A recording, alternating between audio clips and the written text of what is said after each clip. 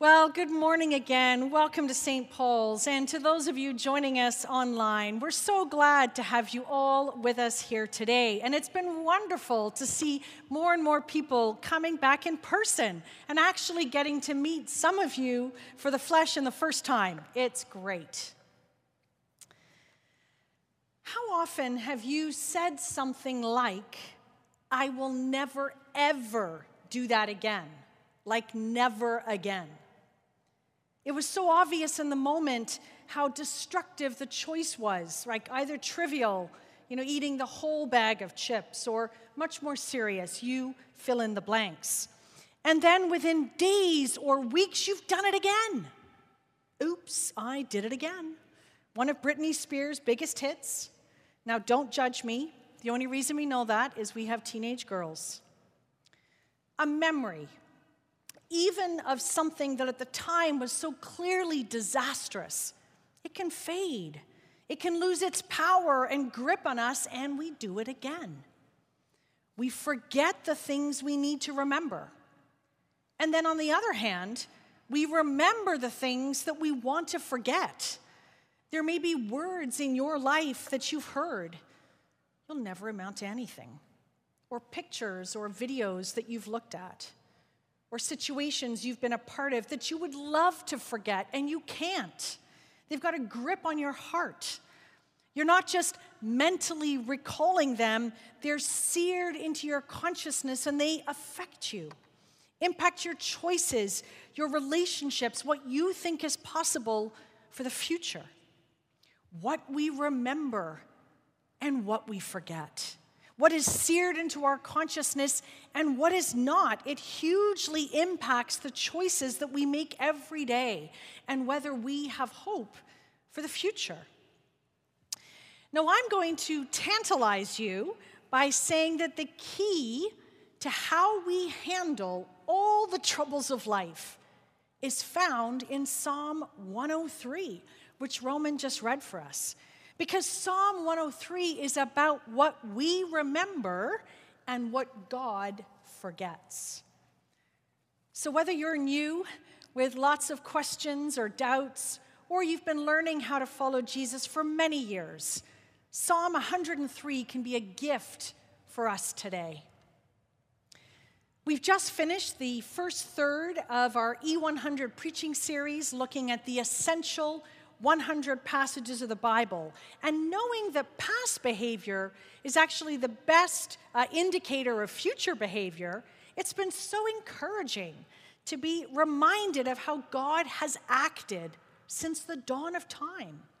We've seen God make a covenant, a divine human relationship with the Israelites. I'll be your God, you will be my people. God then led them out of slavery in Egypt into the Promised Land. And despite the fact that every single time the Israelites dropped their end of the bargain, God's remained faithful. And Israel is now in its golden age with its famous kings, David and his son Solomon, who built the temple for God in Jerusalem in 957 BCE.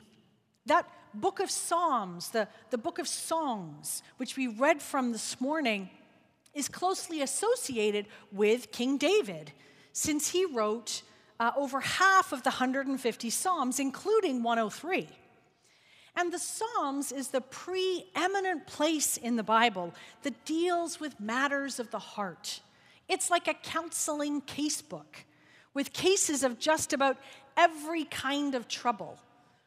Anger or doubt or fear or shame, you name it. And those may be very real emotions for some of you here today. But what's interesting about this psalm is that it's not addressed to God. It doesn't make any reference to enemies or even any particular problems that anyone's struggling with. It's addressed to us. And very specifically, it's addressed to our hearts, what our hearts remember and what they forget. Look at the opening verses. Bless the Lord, O my soul, all my innermost being. Bless his holy name. Bless the Lord, O my soul, and do not forget all God's benefits. Right here, the psalm is diagnosing our problem. The reason we struggle to handle so much of life. We forget God's benefits. We forget God's character. We forget what God has done and therefore will do. What we don't remember, what we need to remember. And while it may not sound like an earth-shattering revelation to us, that's the key that Psalm 103 is holding out as the way to handle life. Forget not God's benefits.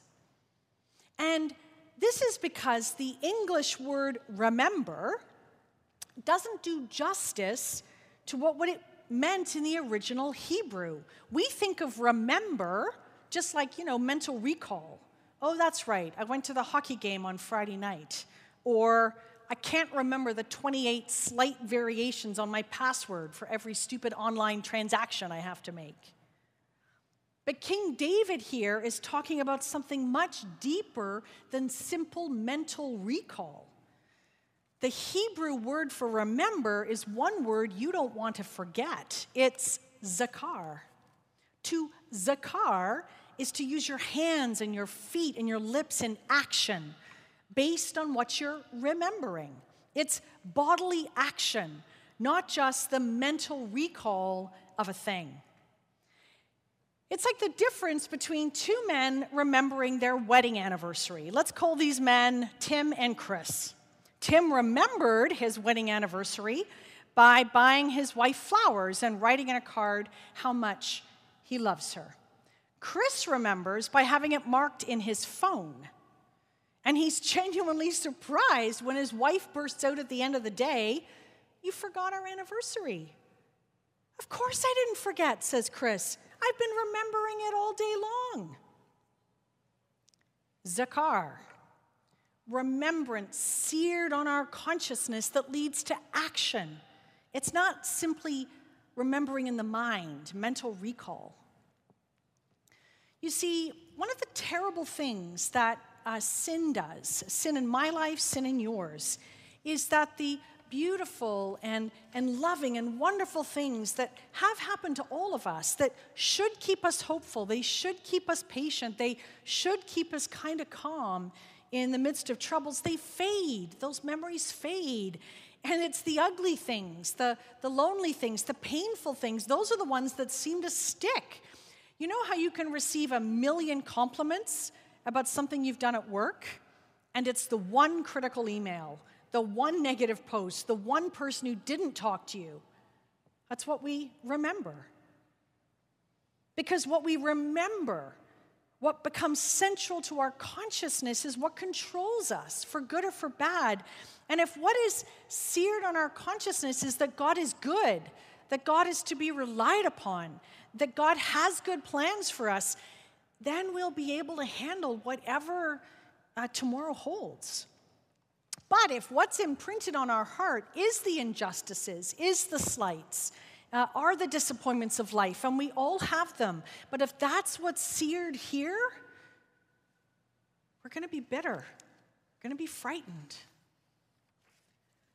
So how do we zakar? How do we remember all of God's benefits so we can handle like the lives we all have? Verses 1 and 2 again. Bless the Lord, O my soul, all that is within me. Bless God's holy name. Bless the Lord, O my soul, and do not forget all God's benefits. Notice here the phrases, right? My inmost being, all that's within me, my soul. King David then goes on throughout the psalm to recite many of God's past actions. It's like David is doing the E100 with us. And it's as if he's preaching to himself, talking to his soul. And the rest of the psalm is a very practical, logical outlining of God's activities in the past, of how God has never abandoned God's people. That's why it's a terrific habit to read the Bible each day. It's a practical memory aid of God's character and activity. That's why God has given us the sacraments of baptism and Eucharist, tangible reminders of God's grace and activity in the world. It's why the sacraments are critical to Christian life. It's why being part of a Christian community is so transformative, because we're reminded that we're not alone as we learn how to follow Jesus. And we can link arms with our fellow Christians to make a tangible difference in other people's lives. These practical remembrances of God's presence and activity, reading the Bible, taking the sacraments, being part of Christian community, they're feeding our innermost being. They're nourishing our souls. They're searing onto our consciousness the character of God so we do not forget God's benefits. Now, you could be forgiven for thinking that all I'm really talking about with this remembering, zakar, a remembering that shapes us for action, is a kind of pious self-talk. I'm great, you're great, it's all going to be great, as the secret to get through life. And you really should cancel your pre-authorized giving if that's all we had for you this morning. Because that would just be words. That would just be an abstraction. Just standing in the mirror each morning and telling yourself that God loves you is an abstraction. It's an idea. It's not going to do the trick. But the gospel is not just words. It's not an abstraction. One of the worst things that can ever happen to us is to be forgotten. You know, to not show up at the party and for no one to realize you didn't come. Or for people at work to not notice you've been on leave. Arguably, the most haunting moment in the life of Jesus was when he was dying on the cross, and he cried out to God, my God, why have you forsaken me?" And actually, the Greek word that we've translated as forsaken, it's actually forgotten. God, my God, why have you forgotten me? As King David talks to his own soul in this psalm, in verse 10, we hear how God does not treat us as our sins deserve. And multiple times, the Bible talks about God actually forgetting our sins. God forgets our sins because on the cross, Jesus was forgotten. Jesus was forgotten so we could remember God's benefits. God forgot Jesus for an agonizing moment on that cross so we could be remembered for all eternity. Why does President Volodymyr Zelensky of Ukraine inspire us so much? Why are we moved by this man? Because he's not forgotten his people. He's not abandoned them in their darkest hour. He's staying with them as the bombs fall and death descends. He moves us because he seems to be willing to lay down his life so Ukraine will not be forgotten. He moves us because it's what we all want. We want someone who will not forget us, who will not abandon us in the hour of our death. We want someone who's willing to die for us. This is not an abstraction. This is the gospel, that God so loved the world that he sent his one and only Son to lay down his life for our eternal freedom, for our eternal hope, for our eternal life. This is not simply an idea, a feel-good mantra we can say to send ourselves good vibes.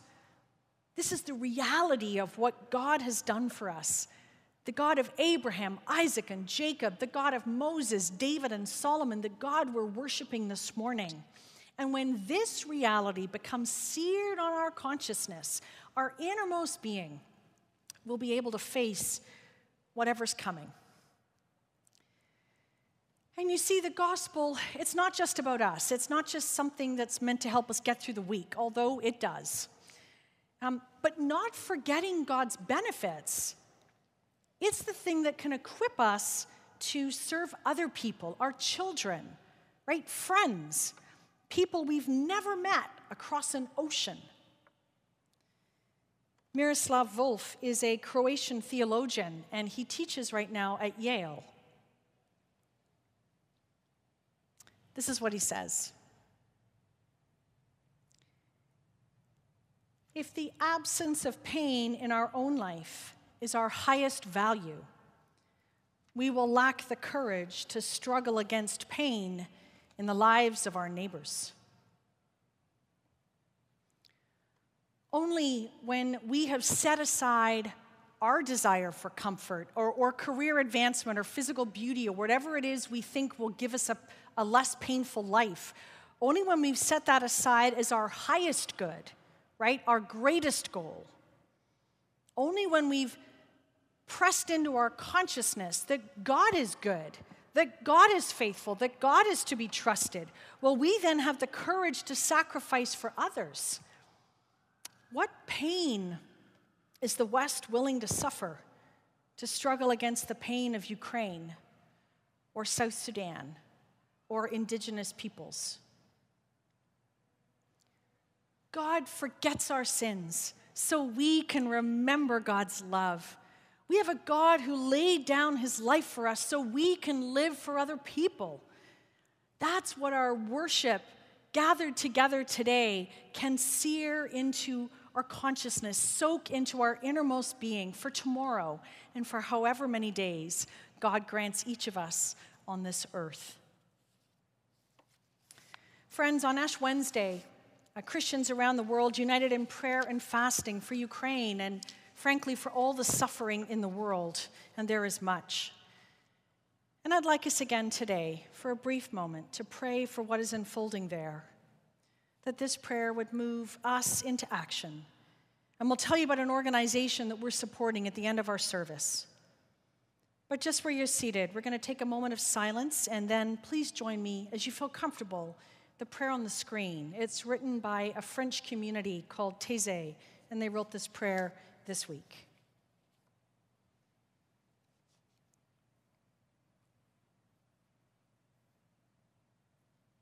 As you're able, let's pray. Risen Christ, as we remain in silence before you, we let this ardent prayer rise up. May the firing of weapons in the land of Ukraine cease. Welcome into your love those who are dying from violence and war. Console the families in mourning. Support those who've had to take the road of exodus. Faced with incomprehensible suffering, we still believe that your words of love and peace will never pass. You gave your life on the cross, and you opened a future for us even beyond death. So we implore you, give us your peace. You are our hope. Amen.